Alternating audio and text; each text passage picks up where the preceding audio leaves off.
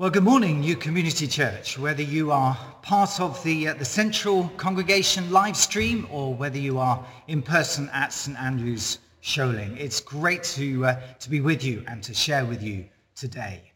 I was really moved a few months back when Billy got in touch to ask if I could take part in your Pentecost celebrations, and really delighted to say yes.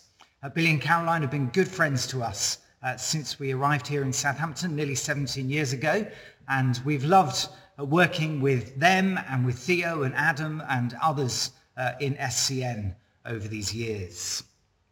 A couple of weeks back, it was a tricky day, and my wife Alison was seeking God and asking him to speak to her about our church. And to her surprise, she felt the Holy Spirit saying for the church just these very simple words: "You're beautiful and God delights in you." You're beautiful and God delights in you. And I want to say to you at New Community Church today, whether you feel this right now in this difficult season or not, I want to say it to you and speak it over you. You're beautiful and God delights in you. And I want to say that we are really glad to be your friends as well. And because we value this relationship so much, it really is a huge joy to share today in your Pentecost celebrations as we both remember the one day of Pentecost in history a couple of thousand years ago, and also as we gather together to enjoy the continuing dynamic of Pentecost as we receive the Father's today gift of the Holy Spirit, his living, powerful, dynamic, intimate, transforming presence. Our God is, as Paul reminds us in 1 Thessalonians 4, the God who gives you his Holy Spirit. Present tense, he gives you his Holy Spirit. He's giving the Spirit to the church every day. And today on Pentecost Sunday, we're here together to celebrate that and to enjoy it as the people of God. The Christians in Corinth thought that they were pretty much on the money when it came to the things of the Spirit. And in many ways they were. They loved how powerful their leaders seemed, and they enjoyed the freedoms that they had as New Covenant believers. The gifts of the Spirit flowed freely among them, and that's something that Paul clearly celebrates in the letter that we call 1 Corinthians. So I wonder how it was for those house churches in Corinth when they first received this letter. And they got to chapter 3 and verse 1. And it says, "Brothers and sisters, I could not address you as people who live by the Spirit, but as people who are still worldly, mere infants in Christ." I wonder how they responded to Paul's challenge to them. It's huge, isn't it?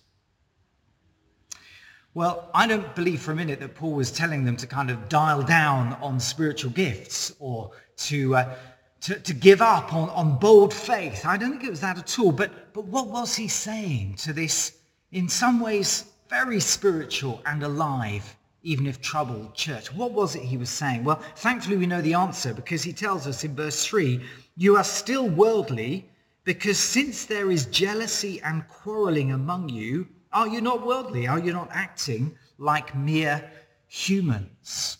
And I think that takes us right to the heart of our theme today. The Holy Spirit, whose coming we celebrate on this Pentecost Sunday, is the Spirit of unity. The Spirit who is grieved by quarreling, who's quenched by selfish ambition, who's sidelined by factionalism and rivalry. The Spirit of unity. The agenda of the Holy Spirit is not to build a series of cliques based around human personality, which is something of what was going on in Corinth, but to build the one church of Jesus Christ. And that is the driving heart of everyone who is truly living in the Spirit, to build the one church of Jesus, not to create a following, but to build Jesus' church and not their own. I think that's part of why being part of your Pentecost celebrations today is so significant for me. You see, the New Testament never refers to the churches, plural, in any given city, but only of the church, singular, one church in the city. Even though it's pretty clear that in most cities, the church met in multiple house churches of one kind or another. Some of the scholars say that they think in Corinth there were at least 7 house churches meeting. And yet still, at the beginning of 1 Corinthians, Paul speaks to the church of God in Corinth, the one church. And in a rather similar way, here in Southampton, there is New Community Church, there is Above Bar Church, there is Lighthouse Church, St Mary's, Covenant Life, City Life, Life Church, and many others as well. But there is one church of Jesus, united across those and many other churches. And today, as we're together in our celebration of Pentecost, is a prophetic declaration and expression of that fundamental unity that exists. So in that spirit, I want to say 3 things from the passage, 1 Corinthians chapter 3, about this one church that the Holy Spirit wants to build. And each is based on the different pictures that Paul uses in 1 Corinthians 3 to describe the church that the Holy Spirit is building. The first picture is the picture of the field in verses 5 to 9. And the point from this is that God grows the one church. God grows the one church. Just to put it in context, Christians in Corinth loved impressive leaders, especially leaders who were impressive in speech, very eloquent and sophisticated in what they said. It was actually part of the culture of their city that they hadn't quite kind of dealt with or come to terms with. They were into fine speech and rhetoric and philosophy, and they wanted great leaders that reflected that. Now, I want to say today, thank you to God for leaders of his church, especially right now when, to be honest, it's pretty tough to lead a church.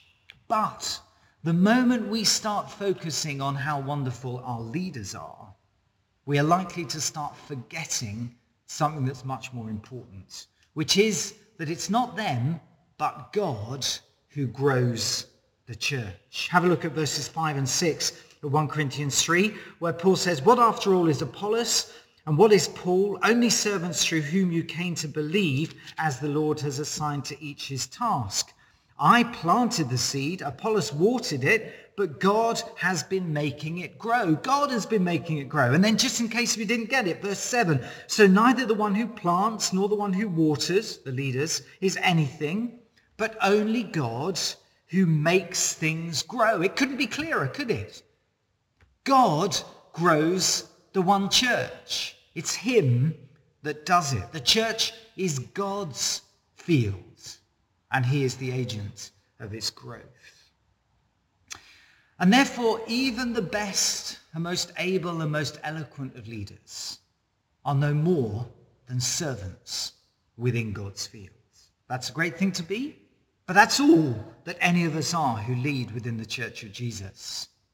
So for those of you in New Community who are leaders and who sometimes lie awake at night wondering how much of the church that you've helped to build will still be there when all this is over and we gather together and we look back on the pandemic and we look around and we think, well, what is our church now? If you're in that position and sometimes you feel worried about it, as I think many of us do, let me say, just remember, it wasn't actually you who grew the church. It was God who did it. And if he did it before, he can do it again. The pandemic hasn't put Pentecost into reverse. The pandemic hasn't sent God into blind panic. No, our confidence for the future is not in ourselves, our ability, our great leaders, our great gifts, our ability to turn things around after a tough time. No, our confidence for the future is in God and in his heart to grow and build his church. God grows the church. And To the rest of the church family at New Community, I want to say, do honor your leaders, but please remember that they can't grow the church. That's God's job.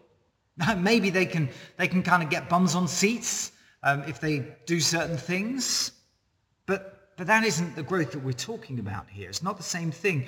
The growth that counts, the growth that lasts, the growth that delights the heart of God is supernatural in its very essence. It's God's own work. God grows the church. And the task of leaders is to serve with patience and with faithfulness, and to wait and look for the harvest. God grows his church, and leaders are just servants. But then in verses 10 to 15, there's another image. It's the image of the building. And the point that we're getting at here is that Jesus gives the church its shape. God grows the church, but Jesus shapes the one church. 4 years on from the scandal of Grenfell Tower, I think we know more than ever the disaster of shoddy building when that building gets tested by fire. And of course, from the news this week, it seems that a big part of the problem at Grenfell was that scrutiny was focused on the wrong issue. People were more concerned, it seems, with the colour of the panels than whether or not they were able to resist a fire, or at least that's what's been reported. That's a particularly tragic and painful image, and I don't want in any way to misuse it, but it isn't a bad image for what sometimes happens in the church, where we focus on all the wrong things, the superficial things, and we neglect to actually ask, what is the shape that Jesus wants for his church? We're not thinking about whether we're building well. You see, in Corinth, people did want to build the church, but they were focusing on the wrong stuff, a little bit like worrying about the colour of the panels on the tower, the stuff that they just happened to be into in their culture. That's what was preoccupying them, how brilliant their leaders were and what good speakers they were. And no, they needed to stop and ask what shape Jesus wanted for his church. They needed to ask, are they building with care? Are they building properly? Verse 10, by the grace God has given me, I laid a foundation as a wise builder, and someone else is building on it, but each one should build with care. What does that mean? Well, first of all, it's about the foundations on which we build, because we all know that if the foundations of a building are not sound, the building won't last. Verse 11, no one can lay any foundation other than the one already laid, which is Jesus Christ. But it isn't just the foundations. It's what we build on those foundations too. Verse 12, if anyone builds on this foundation using gold, silver, costly stones, wood, hay, or straw, their work will be shown for what it is, because the day will bring it to light. It will be revealed with fire, and the fire will test the quality of each person's work. Fire does that in buildings, doesn't it? It tests the reality of what has been built. What exactly Paul means here, he doesn't explain right now, but I think he doesn't do that because he's already told us in chapter 1. He's basically said there towards the end of chapter 1, look, if you build a church around human personalities, then the fire of God's judgment will bring it to nothing. Chapter 1, verse 28. But build it around Jesus and the message of the cross and the demonstration of the Spirit's power, and you'll be building something that lasts forever. The foundations on which we build, Jesus. And the material with which we build, the shape of the whole building, Jesus. The message of the cross, the presence and power of the Spirit. It's a bit like that old seaside rock image, isn't it? That wherever you cut into the church, you should find the same thing everywhere. Not fads and favorites, but Jesus and his good news and the demonstration of the Spirit's power. Because that's the kind of church that the Holy Spirit wants to build. Jesus shapes the church. So we need to be careful how we build with him, not just doing our own thing.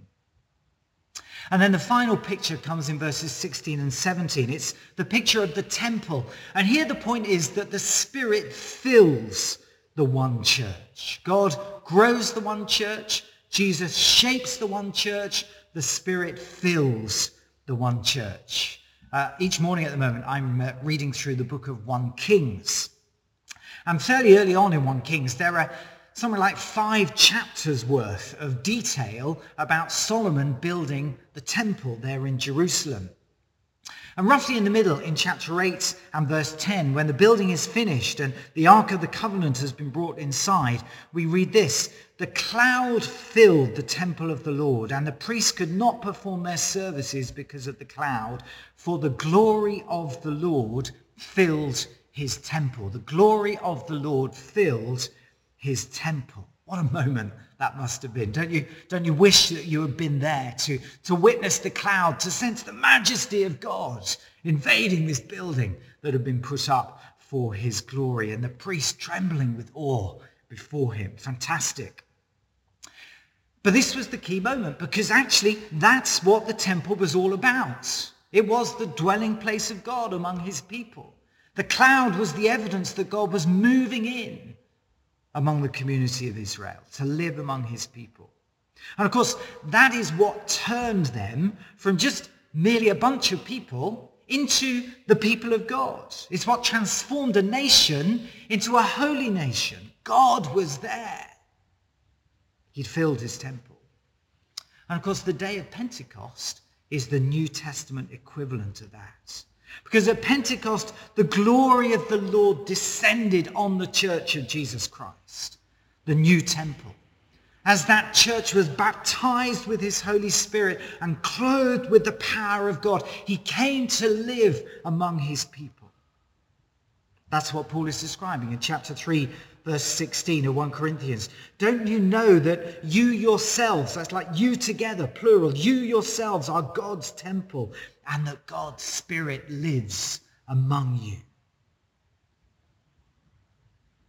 And this Pentecost Sunday, I'm challenging myself and I'm calling us all to recapture a supernatural understanding of the very nature of the church, and to make this our passion, our joy, our expectation. We are not just buildings littered around the city. We are not just communities and clubs. We are the supernatural people of God. He lives among us by his Spirit. The glory of the Lord has filled his temple because the Spirit has been given to the church. Whether it's my style or not, whether I like the speaker, whether our church is the coolest gig in town or not, whether we're riding the wave of all the latest things, all that stuff, frankly, is distraction. It's like worrying about the color of the panels instead of whether they're the right panels in the first place. Now, what matters is none of that stuff, but that God is among us. What matters is that when we come together, we encounter him and drink in his presence. What matters is that we stand in awe of his holiness, that we are captured by his love, that we're transformed by his grace, that we're mobilized by his power. Oh, friends, we need to recapture this. The lockdown has been so hard for us all, hasn't it? As we've had to cope with month after month of church in the lounge in front of a TV. And it's not quite what we want out of church. We're grateful for it, but we know there's so much more. There's something so wonderful when the people of God gather and God dwells within us, yes, but among us as well, as together we are his temple. So when the time comes and we are all back together, let's embrace this in a fresh and powerful way, this supernatural understanding of the very nature of the church. God has moved into the community of his people, for he has given his Spirit. When you do that, you'll know that the church isn't just a convenient thing to kick when you're feeling grouchy. It isn't just a club to meet my needs and match my preferences. It isn't a community that I'm at liberty to divide so as to get a following for me and my ideas. No, it's a holy thing. It's a sacred community. It's something to treasure and to protect and to build, and never something to divide or diminish or destroy. It's exactly what Paul says in verse 17, isn't it? If anyone destroys God's temple, God will destroy that person. For God's temple is sacred, and you together are that temple. The Holy Spirit loves to build the one church. God the Father grows the church. Jesus the Son gives the church its true shape and authenticity. The Holy Spirit fills the one church as God's glory comes to dwell among his people.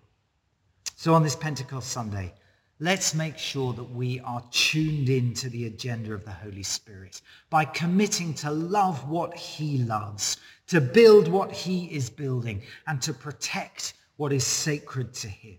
He wants one united church across our city in all our different expressions and emphases. One church which the Father is growing. One church which is built on Jesus and shaped by his good news. One church filled with the power and presence of his Spirit. United together to change this city for Jesus. Let's pray together, shall we? Our Father, on this Pentecost Sunday, we want to praise you for the gift of your Holy Spirit to the church. We want to savor that gift. We want to encounter your presence among us powerfully. We want to be more hungry for you, more expectant of you, more responsive to you. And we invite you, Holy Spirit, build the one church of Jesus across our city. And we give ourselves to you as your servants, that we may build and work with you. We ask it for the glory of Jesus. Amen.